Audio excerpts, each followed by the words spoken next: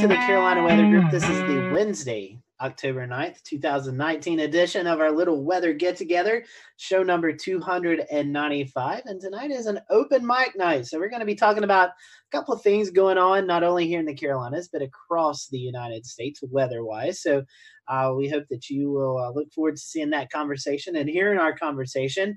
And as always, we'd love to take your questions. If you are watching tonight on our many live streaming options, you got Facebook Live, Periscope, Twitch, YouTube, you can submit your own questions. If you have a question maybe about the forecast, maybe when the rain's coming, something like that, let us know.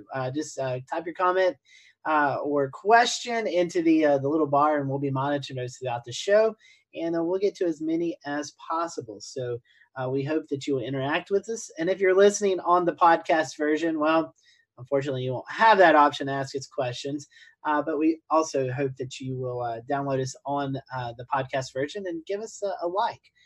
You can find us on any of those major podcast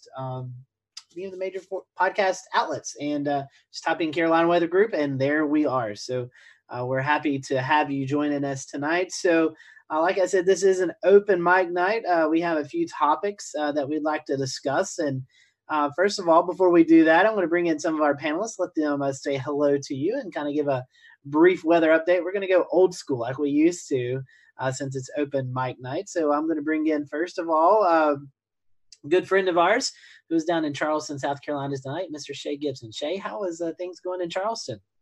Actually, really cool here, Scotty. We've finally broken our summer heat that ended last Friday. And so we've had a succession of a few days of low 80s, and then we had really good weather over the weekend. Boeing Family Day happened, really perfect weather for that. So it was great to bring the family out to see the Dreamlifter and the Dreamliner and all those really cool things. But since then, we've gotten a northerly wind sort of fixed into the area after a cold front went through. Got a little bit of rain, not very much at all. It was just enough to dust the area, but it was still nice to get the ground wet for once after a while.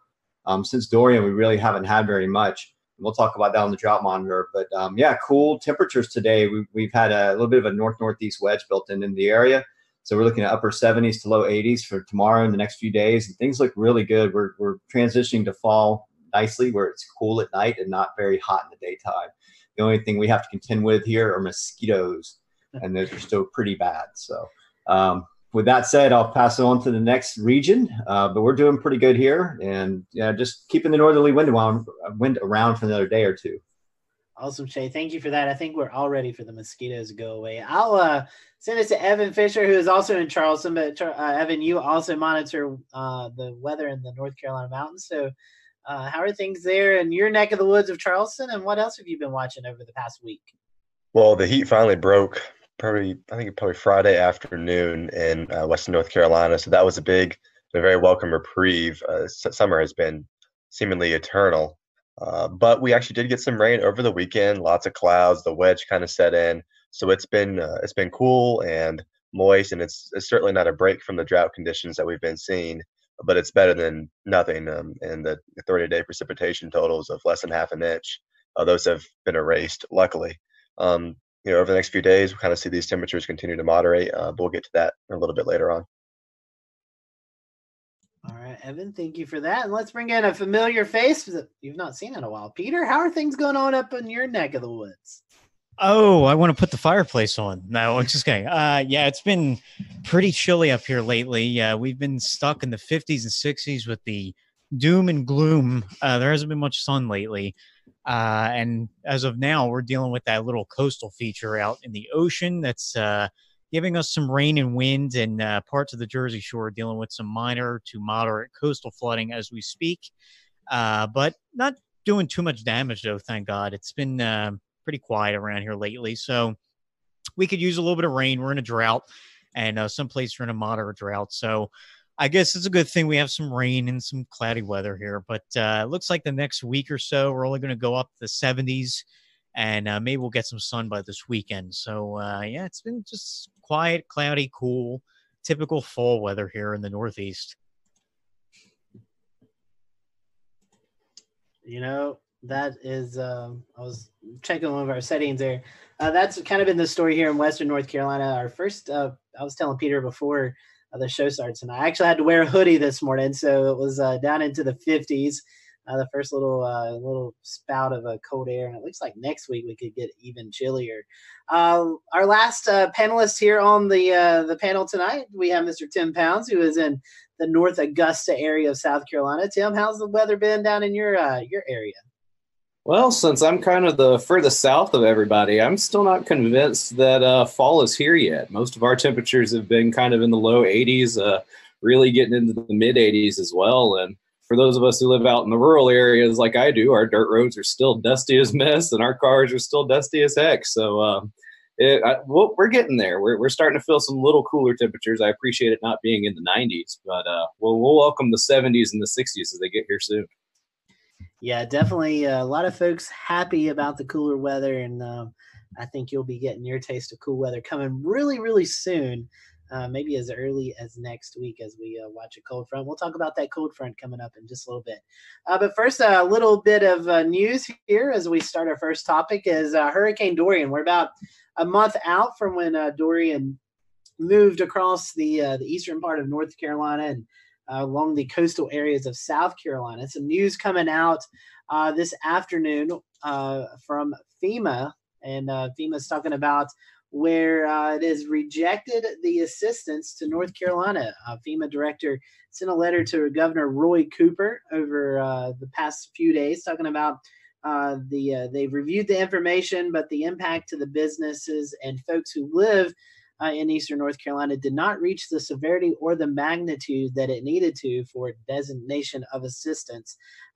Roy Cooper calls this devastating and disappointing news. There is an appeal process. Right now, North Carolina Emergency Management Director Mike Sprayberry is meeting in Washington, D.C. with North Carolina delegates to see what they can do in this appeal process and see if we can get some things headed to North Carolina, at least on the federal level. The main issue is the threshold. No matter if 1,000 homes or 10 homes are affected, we still know people are affected, but there is a criteria, and that just was not met in eastern North Carolina, at least from FEMA standards, to provide assistance to those folks who were affected by Hurricane Dorian, especially the folks who live on Ocracoke Island.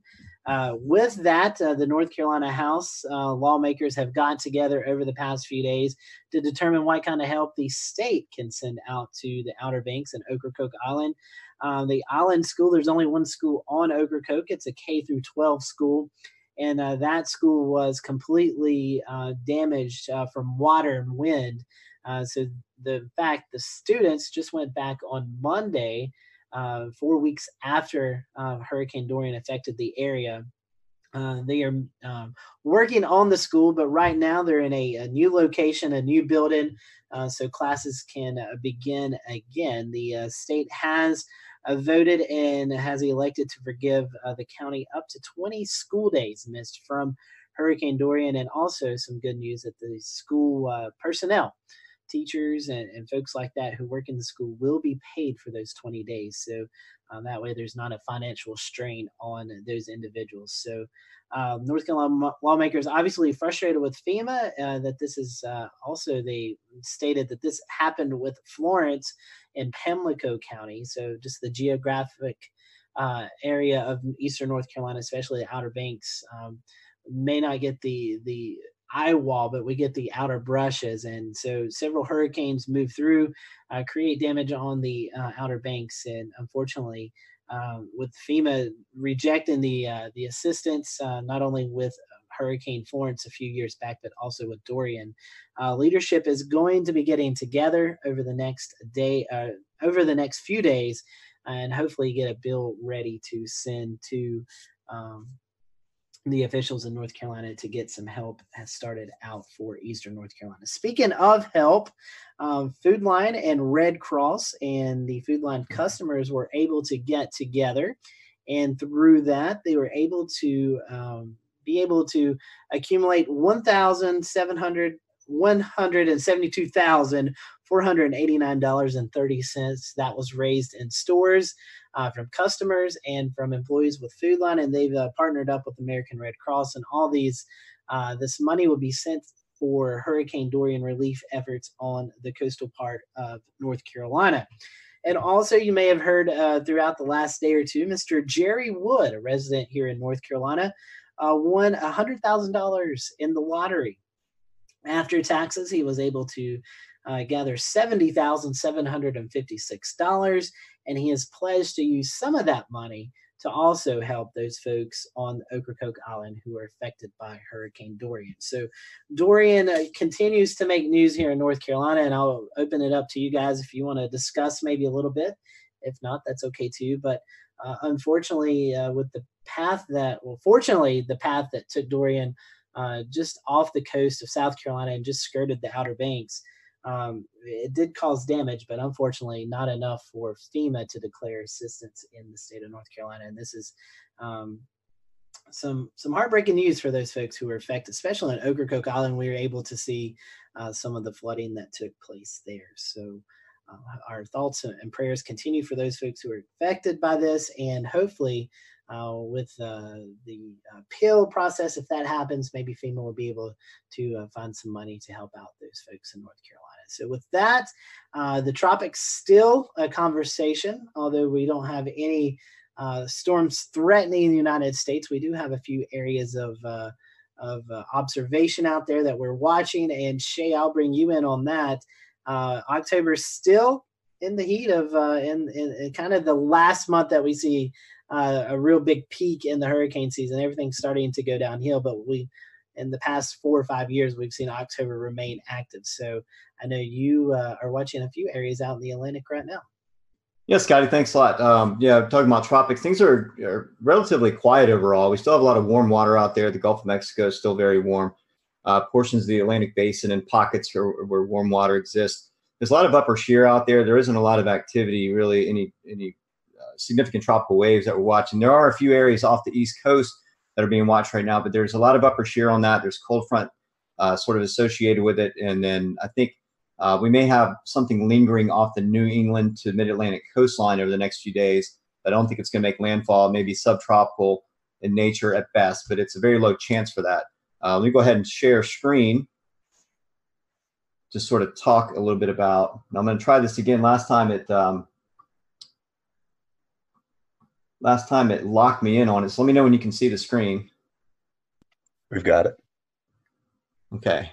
And are you seeing the peak hurricane season graphic? Yes. Yes. Okay, good. All right. So now I know where to stop share is on the other monitor. That's weird. Okay. Anyways.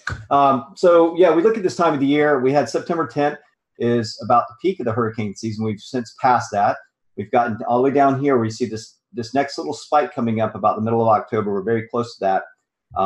So we're still in this little hook right here of this activity, flurry of activity for October.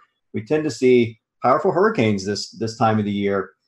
Right now we have nothing, but Lorenzo was quite a formidable hurricane on many aspects. I mean, that was the easternmost Category 5 hurricane to ever form.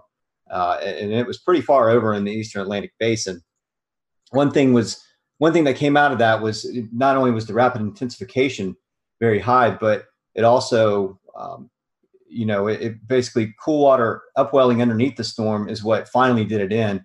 And it was problematic all the way over to Ireland and even into portions of England. They kept the name Lorenzo. Normally they might repurpose that storm for the European windstorm events and give it a name. But since it came from the NHC already named, they just kept it. But it was pretty problematic for them. One thing to remember about was the Bourbon Road boat, the French boat that got, I think it was one engine down. There was some mechanical issues going on with it. It got caught in that hurricane. 14 crew members went down. 3 were rescued. The other 11 remained missing. So at least we had some folks rescued from that operation. I know the NOAA hurricane hunters went in, Air Force hurricane hunters went in, and they were doing tracks. And all the efforts did produce 3 survivors from that.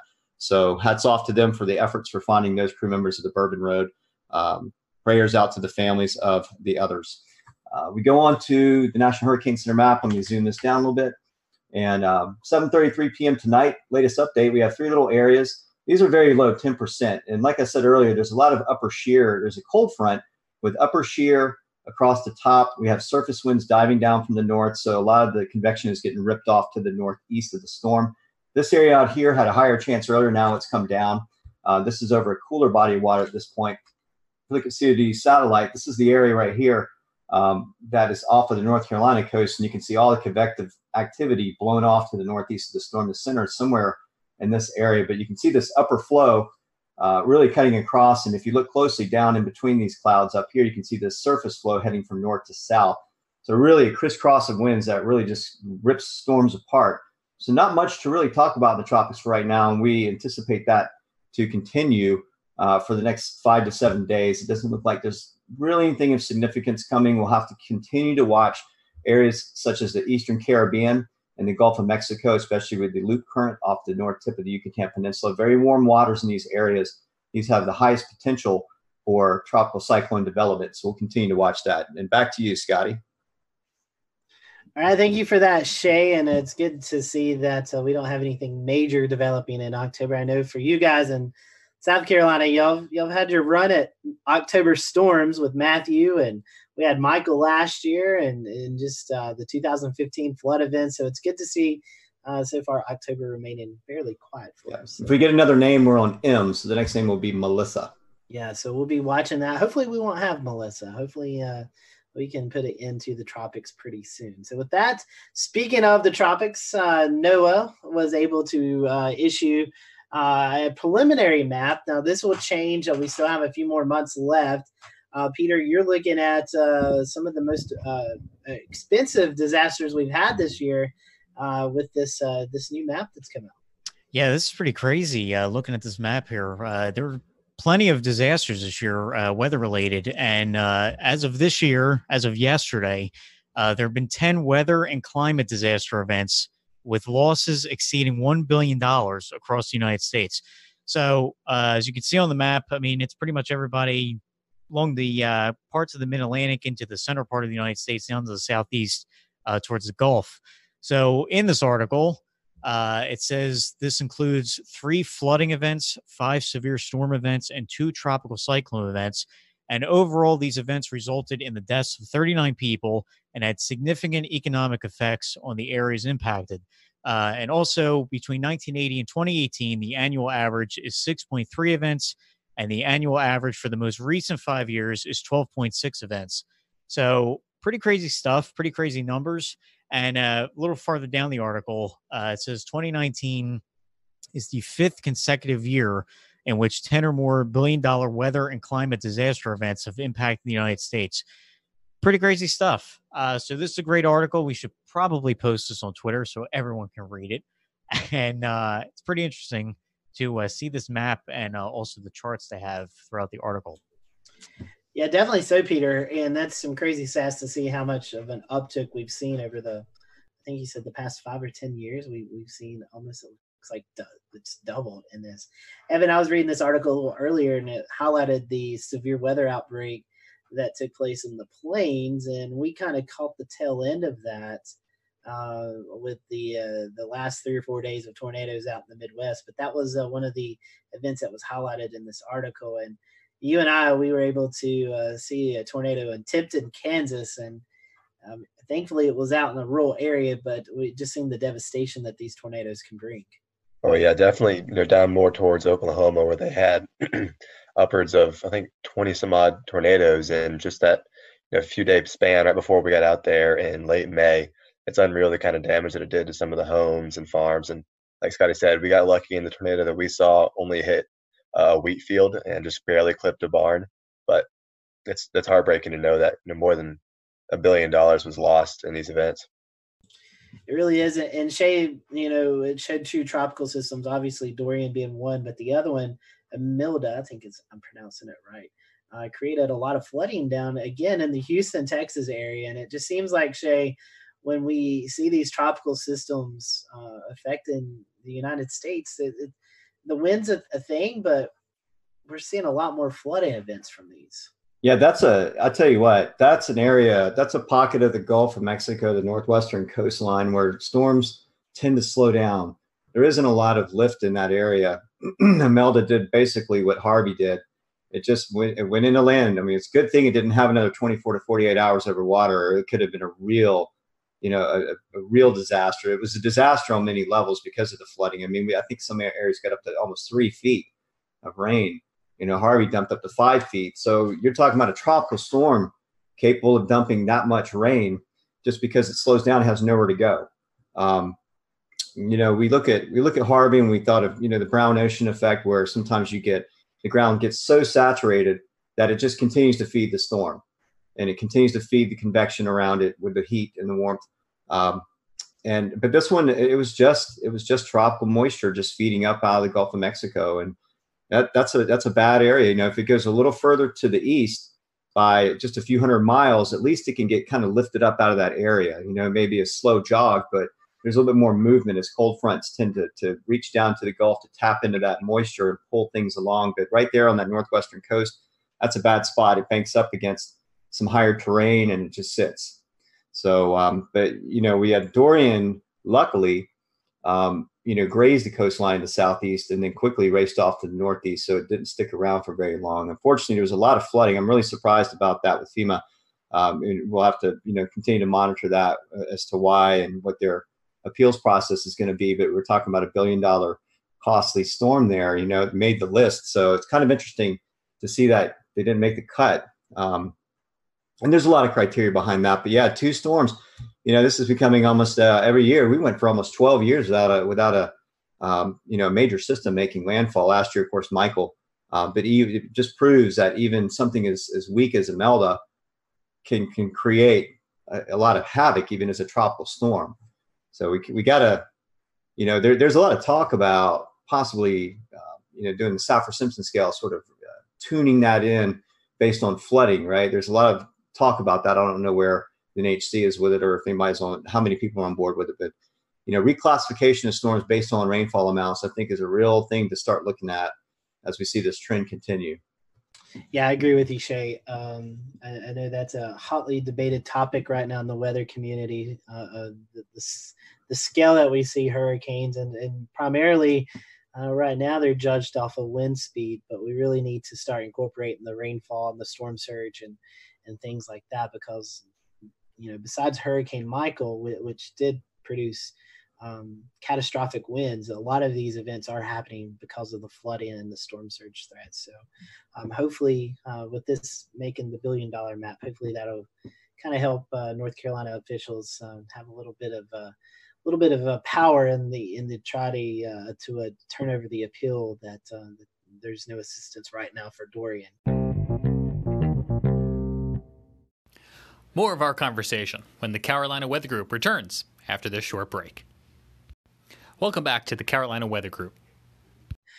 Speaking of those $1 billion disasters, we still have a few months left, and the next topic we're going to talk about could feed into to one of these events happening.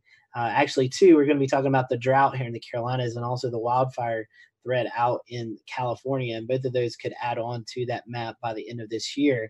I'll start first with North Carolina, and then I'll let Shay kind of go over what's going on in South Carolina. But this is the drought and monitor. This was updated last Thursday, so we'll see another one of these come in tomorrow, and we'll be able to post that information up on our social media platforms, Twitter and Facebook, tomorrow with the updated drought index. So right now, we're working off the information that was released last Thursday at 8 a.m.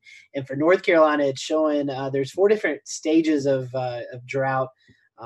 Actually 5. We have D0, which is abnormally dry. Then D1 is moderate drought. D2 is severe drought. D3 is extreme drought. And D4 is exceptional drought. So you can kind of see the scales there. Right now, 62.3% of North Carolina is under some sort of drought index, with 41% being in the moderate to severe drought. And then 4% is almost in the exceptional drought. So for North Carolina. So again, over 62.3% of North Carolina right now experiencing drought conditions. I will say yesterday there were some locations that was able to get a little rainfall, especially in the mountains. There were a few locations that received over an inch of rain, but in the grand scheme of things, the rainfall that we saw yesterday really didn't put much of a dent in this. In fact, when we see the drought monitor released tomorrow, we may not see much change in some of those locations in the mountains, but I do expect to see the drought at least extended further into eastern North Carolina, as well as the Piedmont of North Carolina as well. So that is something we'll watch. But these drought conditions look to continue at least for the next week or so. Evan's going to give us a weather update in just a little bit, where we could see maybe some rainfall moving into the area. But for North Carolina, a majority of North Carolina under some sort of drought. And it looks to continue the dry conditions at least through the weekend. Hopefully by next week, we can start to get some of these fronts to really drop into the area and produce some rainfall. So Shay, that's the situation in North Carolina.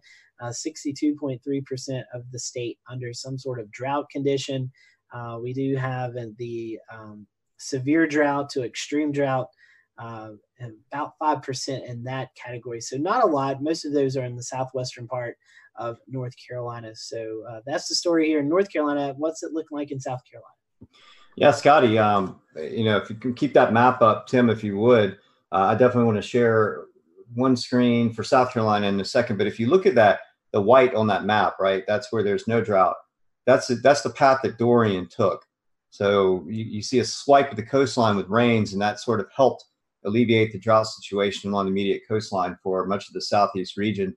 But that area is slowly starting to fill in with the yellows, and eventually that'll go towards the coastline unless we get some rainfall over the next week or two. The drought monitor, I believe they end their final readings Wednesday night, I believe it is, and then they go through Tuesday a.m. There's a timeline for it, so whatever rainfall is picked up within that timeline gets registered, but if it falls the next day, it doesn't.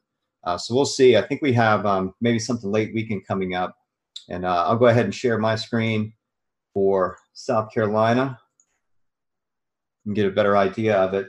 And you can see some of these areas in the Midlands, they're suffering the worst. They're in D3 extreme drought.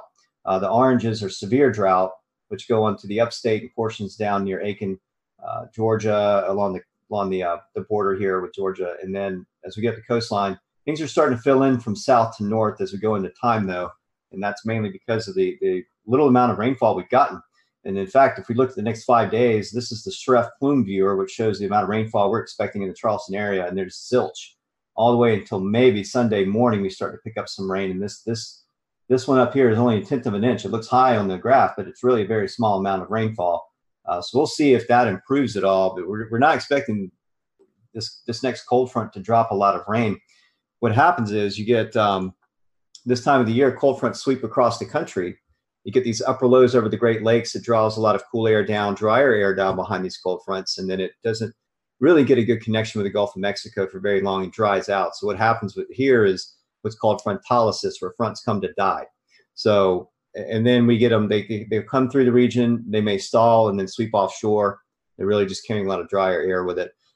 So that's sort of what happens this time of the year. But I try to tell folks, usually in October, we see some big rain event, at least along the coastline, even if it's a nor'easter event or a low pressure along the coast, something of that nature. We usually see something this time of the year. As far as the Midlands and upstate, we're just going to have to count on cold fronts to bring that rain to those areas. And, it wasn't too long ago, just a few years ago, we had some serious wildfires going on in North Carolina mountains. In fact, it got to where our air quality was very poor here in the Charleston area. The smoke was coming down slope on northwest flow, and it got caught up in the sea breeze. So the sea breeze was just circulating the smoke. You could actually see it go offshore and circulate back into the coastline during a sea breeze. It's the weirdest thing I've ever seen. So hopefully we won't have that situation setting up again this year. Yeah, I can attest to those wildfires. That's one of our concerns. And in fact, James let us know earlier there was a brush fire in Statesville near the interchange of Interstate 40 and 77. And we're going to continue to see the opportunities for those brush fires and as these dry conditions continue. I was able to look up a stat, and it showed anywhere between 3 to as much as 9 to 12 inches of rain we would have to have before we erase the drought status in both Carolinas. So it looks like we're going to be in this for the long haul. at least through this fall, looks to continue to be dry. Evan, you're monitoring the upcoming weather. Like you said earlier, we were able to kind of kick the 90s out. We'll probably be done with the 90s for the rest of the year. But looks like we do have another front trying to move into the area over the weekend and maybe could spawn a little bit of rain in portions of the Carolinas. Yeah, so, as Shay was just saying a minute ago, unfortunately, this front is going to be moving through on Saturday evening through the weekend for the rest of the Carolinas. It looks to be mostly dry. So I'm going to go ahead and share my screen. Can you guys see this? I'm going to roll with yes. Yes, we got you. Okay, Yes. so if we look at this for right now, month to date, we're only at October 9th, but some locations, particularly mountain locations, have already seen almost an inch of rain. Asheville has seen 0.67 inches so far, which is only about 2/10 of an inch less than they saw in the entire month of September. So that's been a huge, huge help to the drought problem. Now, as Scotty said, that may not necessarily make a massive dent in the drought monitor, but it is at least a good step in the right direction. Now, as for other stations outside of Western North Carolina, GSP is leading the race with 0.07 inches of rain. So it's been incredibly dry. There's been no real systems that have moved through.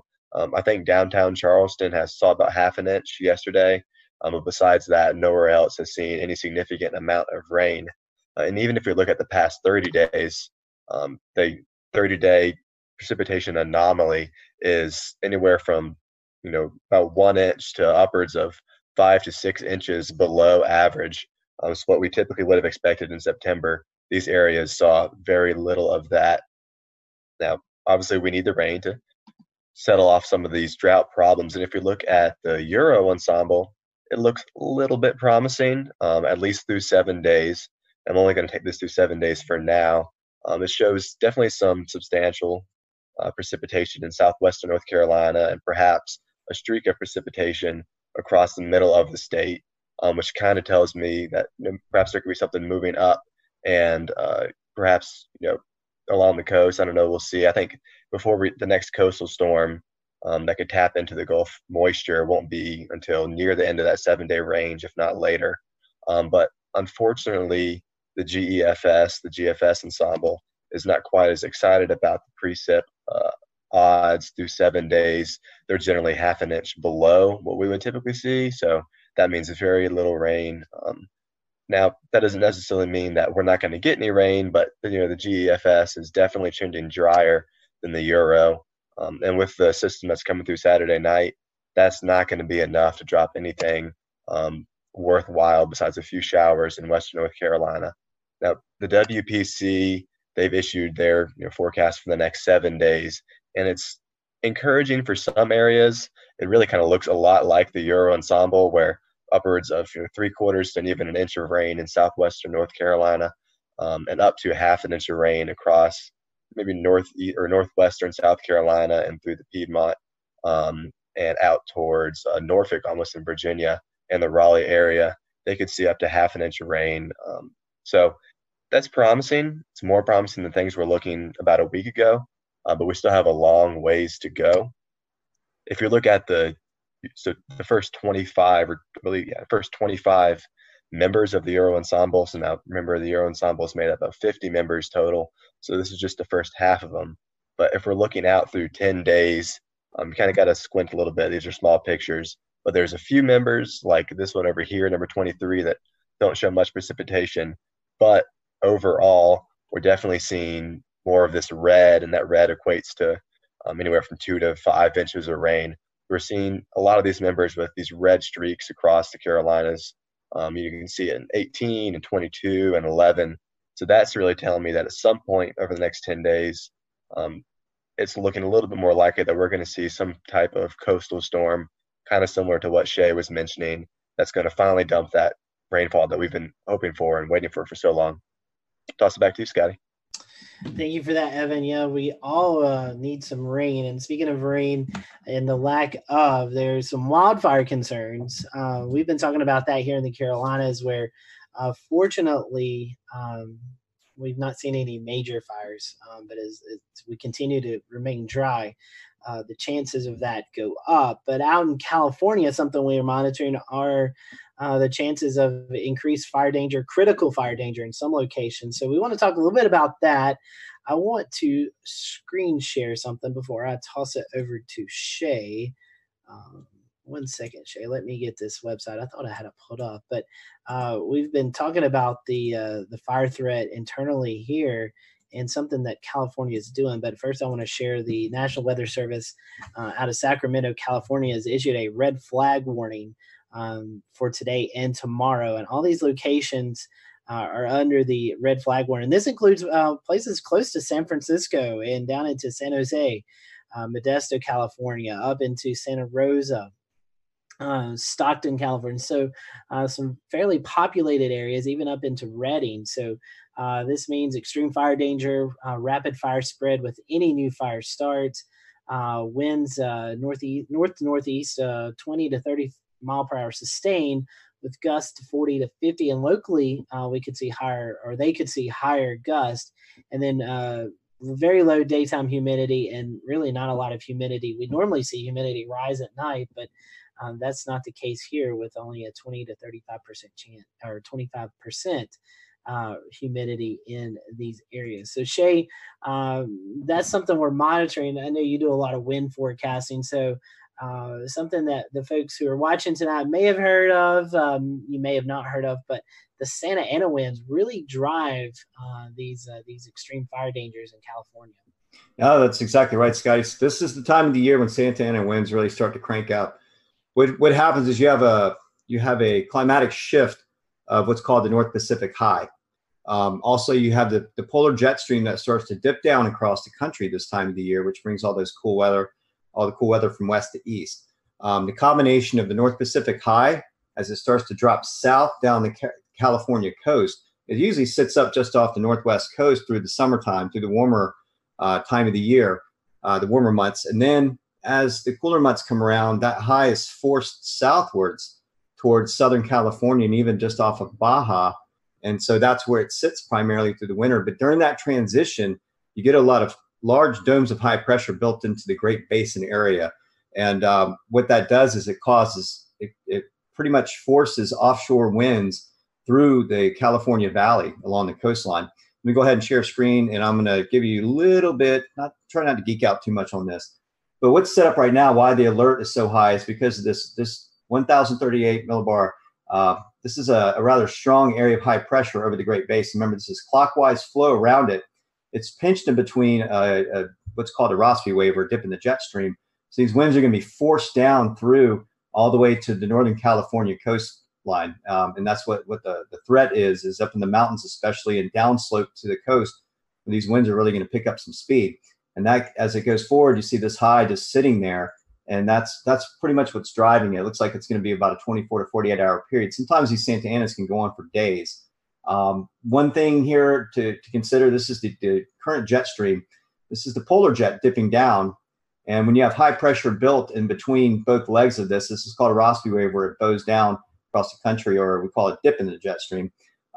This is what's forcing the wind down from the north at the higher levels. High pressure is forcing air to the surface, where the coastline has lower pressure. So the pressure gradient built between the high and the low along the coastline is what drives these winds higher speeds. Now, 25 to 30 is significant, but it actually could be more like 40 in some spots. I've seen some of the forecasts, and these winds can actually get up to 70 to 100 miles per hour when they come down slope. So if we go forward in time, we see that jet stream dip. It starts to move across the country. We're going to see some cooler air coming with it, along with the cold front ahead. And then we have another area of high pressure building in behind that. So that's another concern. I did pull up the Weather Channel. I have a decent little graphic here of some of the windiest locations in typical Santa Ana winds. Now, this isn't limited to Los Angeles or Southern California. In San Francisco Bay Area, they do call these El Diablo or Diablo winds because that's about where they're going to be occurring this time of the year. And as the North Pacific High starts to drop, we see these Santa Ana winds really kicking up further south across Mojave. Nighttime, with the relative humidity dropping, you get a higher pressure gradient at night as the desert cools, and then this air has to rush out of that area. It's a warmer wind, and so it really pumps out of the Santa Clara River Valley towards the coast. These are offshore northeasterly winds.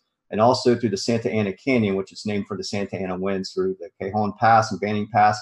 And you can see the downslope on the terrain. I like the Weather Channel's graphic here. It really shows it in more of a three-dimensional view where you can kind of get a better idea of how these winds work. And so that's what really drives it. I mean, it causes a lot of damage. It's a very dry wind. It happens during sunny skies for the most part. And these are the winds that drive wildfires to epic proportions.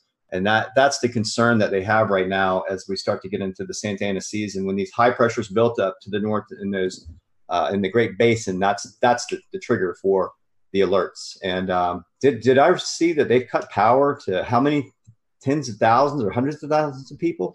Yeah, Shay, you have. This is called the, let me get the correct term for it. I don't want to misspeak. It is the public safety power shutoff. And basically what is happening is a lot of these power companies, especially in Northern California, they're cutting the power off to folks. This is a process. They monitor the weather conditions and forecasts. A couple of days ago, they sent out advance warning to folks. The fire conditions look to be pretty high for Wednesday and Thursday. So they told folks a few days in advance, hey, we're going to be cutting the power off to your location. Right now, over 800,000 folks without power in Northern California. And the reason they're doing this is if the companies shut power off when we do see these gusty winds, and we know in gusty winds, we likely could see trees and power lines come down. And when a power line comes down, it can spark new fires, especially with the extreme and critical fire conditions out there. So they have cut the power off. So that way, if their power lines do go down, they won't spark any additional fires that could take place. So this at least is going to go through Thursday. And then if wildfires do pick up during this time, obviously they'll have to go out and monitor those conditions and check on the power grid before they're able to turn the power or reconnect the power back on. So there are some shelters opening for some of these, but the power officials in California Emergency Management told people you need to prepare.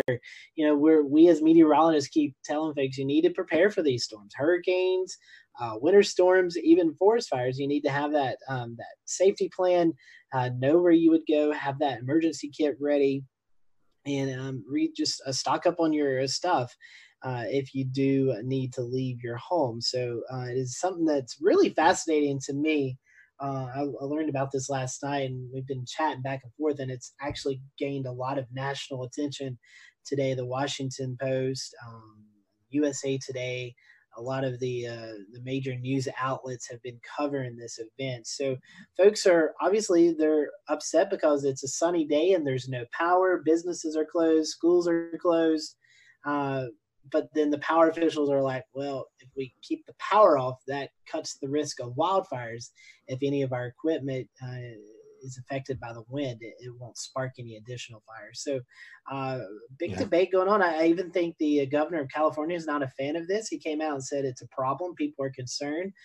So it's something that is really being discussed in California. And I feel like as this dry season continues out in California and the wildfire season continues, we may hear more and more of this. Shay, so you've got some live data that's pulled up right now of the winds right now in the San Francisco area. Yep, I'm just looking around, and a lot of times this kind of wind it's missed by even some of the best modeling. You can see the trend is upwards to 20 from the east, northeast, or northeast when we get up to Saddleback. This is one of the areas where these winds start to generate. Now, the models may not pick up the speed. You can see the gust here already approaching 30 knots up here as of, about our time in California right now. So these averages may pan out, but sometimes these averages can go up even 10 to 20 miles an hour or 10 to 20 knots above what forecast values, even with the higher resolution models. So we're already seeing that northeast flow start to make its way through the area. Right now, we have sort of a prefrontal, flow here. We had some southwest or southwest winds earlier. Now it's starting to shift, and you're seeing that southwest flow starting to work its way down. So this is where it starts to originate, right? These higher levels in the Sierra Nevadas, where the high pressure is, The stronger the high pressure working down in the area, the more air is forced down slope. And that's on the western side of the mountains towards the ocean. And wherever it can get in between, anywhere where there's a break, like a valley or a canyon, that's where the wind is going to really focus on. So San Francisco, as you zoom into San Francisco, you can see there's, and I was just up in this area, actually up in the Sierra Nevadas, but it really rushes down through this area. So these are the El Diablo winds occurring there right now. And as we get a little further into the season, when the highs start to sink further south, we'll see that start to populate all the way down to LA and in the Santa Clara Valley, and then all the way down into San Diego. This is a particularly bad spot between LA and San Diego, where a lot of these fires really break out from the stronger Santa Ana winds. So just some live data there showing you the trend that things are already starting to increase. So that's where, you know, any spark or fire that gets out of hand, it can you know, erupt very quickly. Yeah, hopefully those will be very minimal. That's a dangerous thing. We remember here locally in the Carolinas, you probably remember the Gatlinburg fire and seeing some of the crazy videos and pictures coming out of that area. So the power company is trying to do their best to at least help eliminate one cause of fire concerns there. So speaking of the forest fires, we want to transition to an interview we did earlier this year with meteorologist Todd Lindley from the National Weather Service in Norman, Oklahoma. He's going to talk to us about how difficult it is to forecast these wildfires and how the winds play a major role in them. Our conversation continues coming up next. Thanks for staying with us. We'll pick up our conversation now on this week's episode of the Carolina Weather Group. Todd, I have a question for you. For getting the word out, as you guys are in the Norman office for your forecasting, I know the Storm Prediction Center, which is your neighbors there at the National Weather Center, they issue fire weather outlooks, I think a day 1, day 2, and then day 3 through 8, I believe is what it is. And then you guys also issue like red flag warnings and stuff like that. Can you kind of talk to our viewers about those different products and if one's issued for their area, maybe what that those advisories or whatever may mean for them? Sure. Yes. Well, you're correct. The Storm Prediction Center issues fire weather outlooks for days 3 through 8. You know, day 2 and of course day 1 as well. That basically just indicate whether the fire weather will be elevated, critical, or extremely critical for a given area. And that's a good, you know, indicator to folks that, you know, if they're interested in such things and they want to know, you know, just how critical the fire weather conditions are on any given day in the outlook period. At the WFO, at the National Weather Service offices, we issue fire weather watches, generally about, you know, can be as far out as 3 days in advance of a potential event. And those just indicate that conditions are becoming increasingly favorable for extreme fire behavior, or also new ignitions, new wildland fire ignitions. And then once we get within about 24 hours in an event, we will generally, you know, if the forecast remains on track, we'll upgrade to a red flag warning. And a red flag warning is kind of a unique beast in the National Weather Service. You know, everything else is tornado warning, winter storm warning, flash flood warning, and then we call this a red flag warning. And it has a unique history. It was basically a firefighter safety message, is how it originated out in the West, where many times in the fire season in the Western U.S. you have fire always on the ground out there, and it was a message used to communicate to firefighters that, you know, at this particular time and space, the fire will likely behave in an extreme way, and it's a safety message for you to take precautions. Certainly here on the Southern Plains, now the red flag warning has morphed more into a public safety and, of course, a land management and fire management product as well. So the National Weather Service is looking at that in the future, trying to determine, you know, is there a need for public fire safety messages, and what venue would we use to communicate that. So that's an ongoing effort to maybe modernize the fire weather program. Now, sometimes when we get into these very active extreme fire situations, we have what's called a fire warning.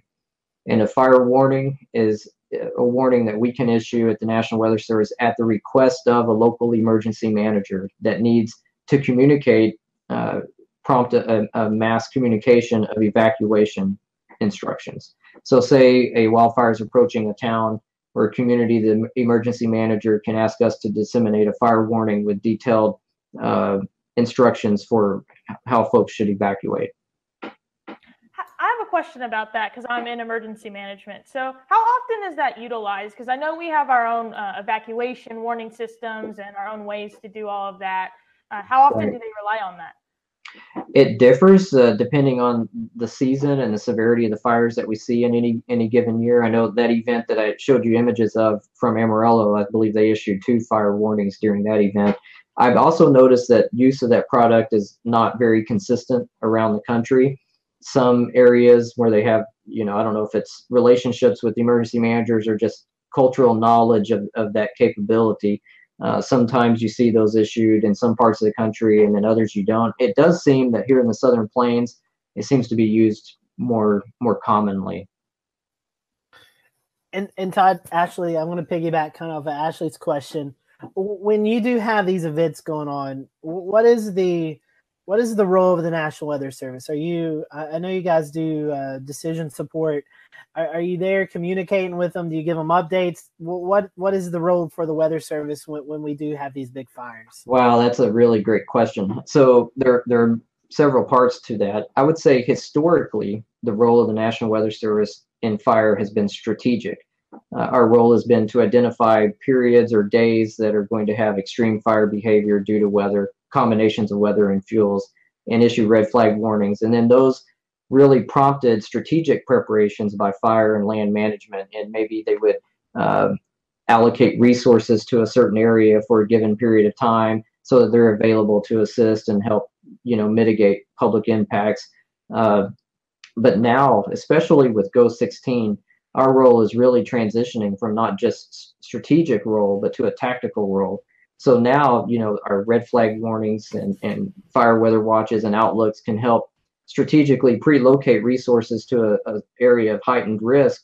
But now we're actually starting to tactically assist in routing those pre-deployed resources to the fire early so that they can attack it early and heavy and, really have a mitigating impact on some of these violent fire events.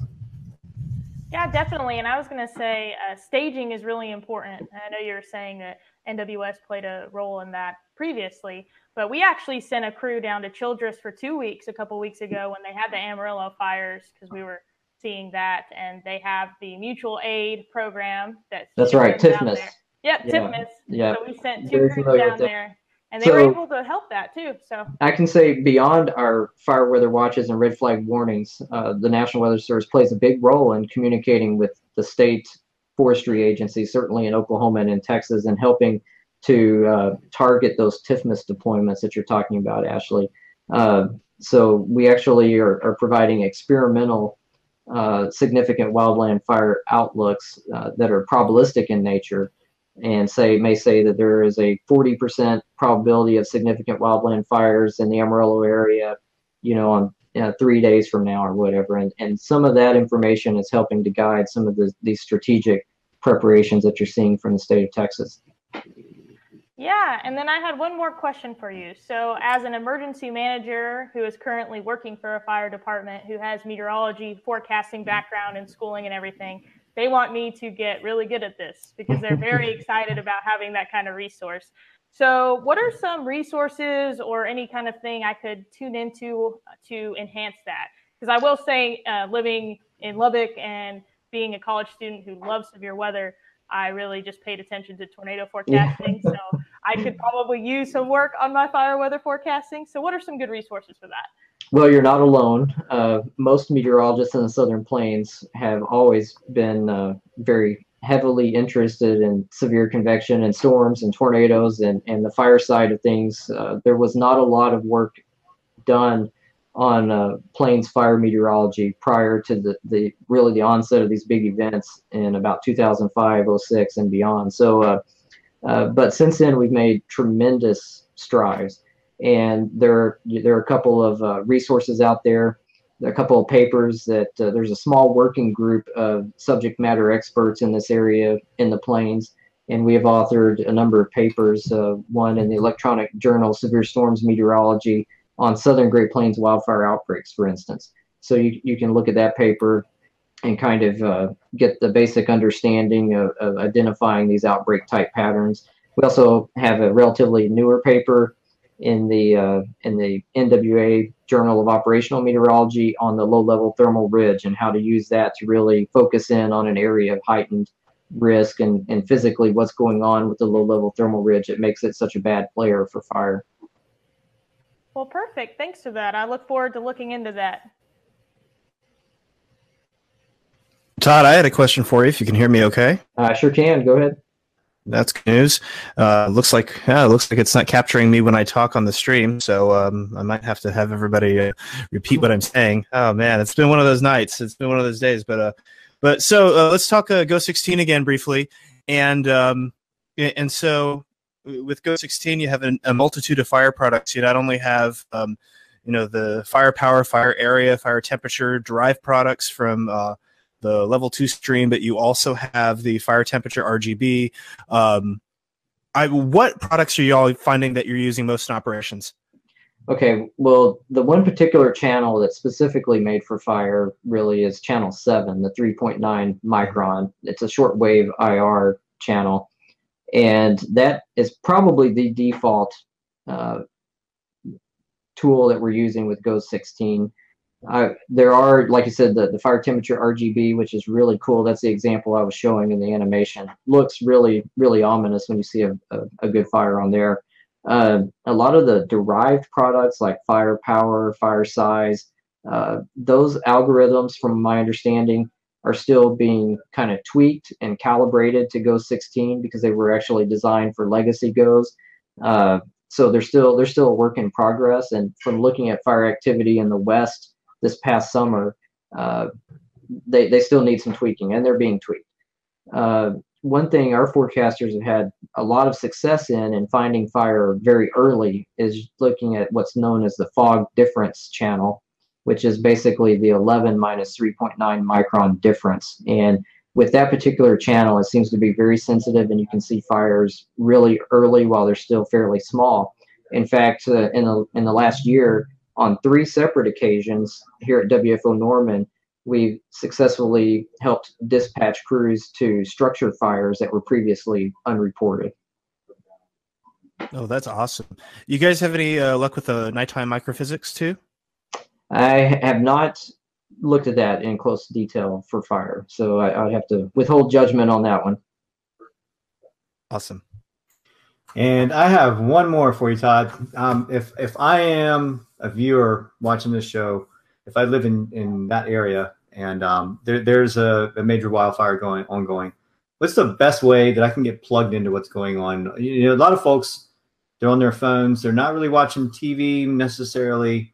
They're just kind of living out of their phones. When you issue your warnings or your products, do they automatically go out to the phones, or do people need to go into their phones and activate that? What's the process that people can know what's going on without being told through the news at the last minute or see smoke in the air? Yeah, I would say local media and listening to your local officials is still the best means of communication to get real-time fire information. During these fire events, both Texas A&M Forest Service and the Oklahoma Forestry Services are very active in social media, especially on Twitter and Facebook. You can get updates that way, but definitely the local, broadcast media or media online via social media is definitely the best way to get the most up-to-date information. And of course, if it turns into an emergency type of event and your home or your community is being threatened, just listen to the local emergency management and law enforcement officials. And Todd, my last question for you is, we've got Go 16 now going. What do you think the future is for forecasting these wildfires? Do you see anything else down the pipeline, or anything you guys are kind of working on to get the forecast better and to kind of really hone in on this? Well, it's an exciting time to be working on wildland fire, not just here in the plains, but all across the country, really, because there are some exciting things. You've got the new generation of GO satellites, 16 and 17, which has now been launched. So that's really going to revolutionize the way we handle fire, no doubt. There are other things too from a broader picture forecast perspective. Some exciting things that are being done at the Fire Sciences Lab in Missoula. Gentleman up there, Matt Jolly, scientist there, that's been working on something called the Wildland Fire Assessment System. It's a gridded kind of fire danger system that forecasters will be able to access and utilize to help forecast areas of heightened risk as well. So there are some innovative things occurring, in the wildland fire communities, specifically in areas of operational fire forecasting for the National Weather Service and beyond. Okay, I lied. I do have one more. Okay. You just brought up a good point. Can you see these fires before they're actually reported, and can you be the ones to actually report to the authorities what's going on at what time? In some cases, we absolutely can and have been on multiple occasions. Like I said, even recently picking up on structure fires, and that's pretty amazing when you're talking about an instrument that's 22,000 miles away and it's seeing a house burning in central Oklahoma. But we are, in many cases, catching a signature in the shortwave IR imagery before local 911 calls are received at a local jurisdiction. And Todd, speaking on that, I know we talked before this show. You guys have partnered with the Oklahoma Emergency Management. You guys are doing some cool things with those folks as well, with wildfires and with the GO 16 data. That's right. Some of the folks there, Zach Stanford and Daniel Piltz, have been instrumental in helping us with this wildfire detection, or what we call hotspot notification system that we're using here. And it's, direct feedback during periods of active fires here in Oklahoma and in Texas, and even now expanding into Kansas. The direct feedback we're getting from the EMs is certainly along the lines of, this is saving lives and saving property. Very cool. Well, I know we don't want to keep you all night. I know we could continue talking about this, but how can our folks get a hold of you or kind of see, do you have a Twitter account you want to push out, or just the forecast office there? What social media accounts can they follow you just at NWS Norman, and my email address is todd.lindley@noaa.gov.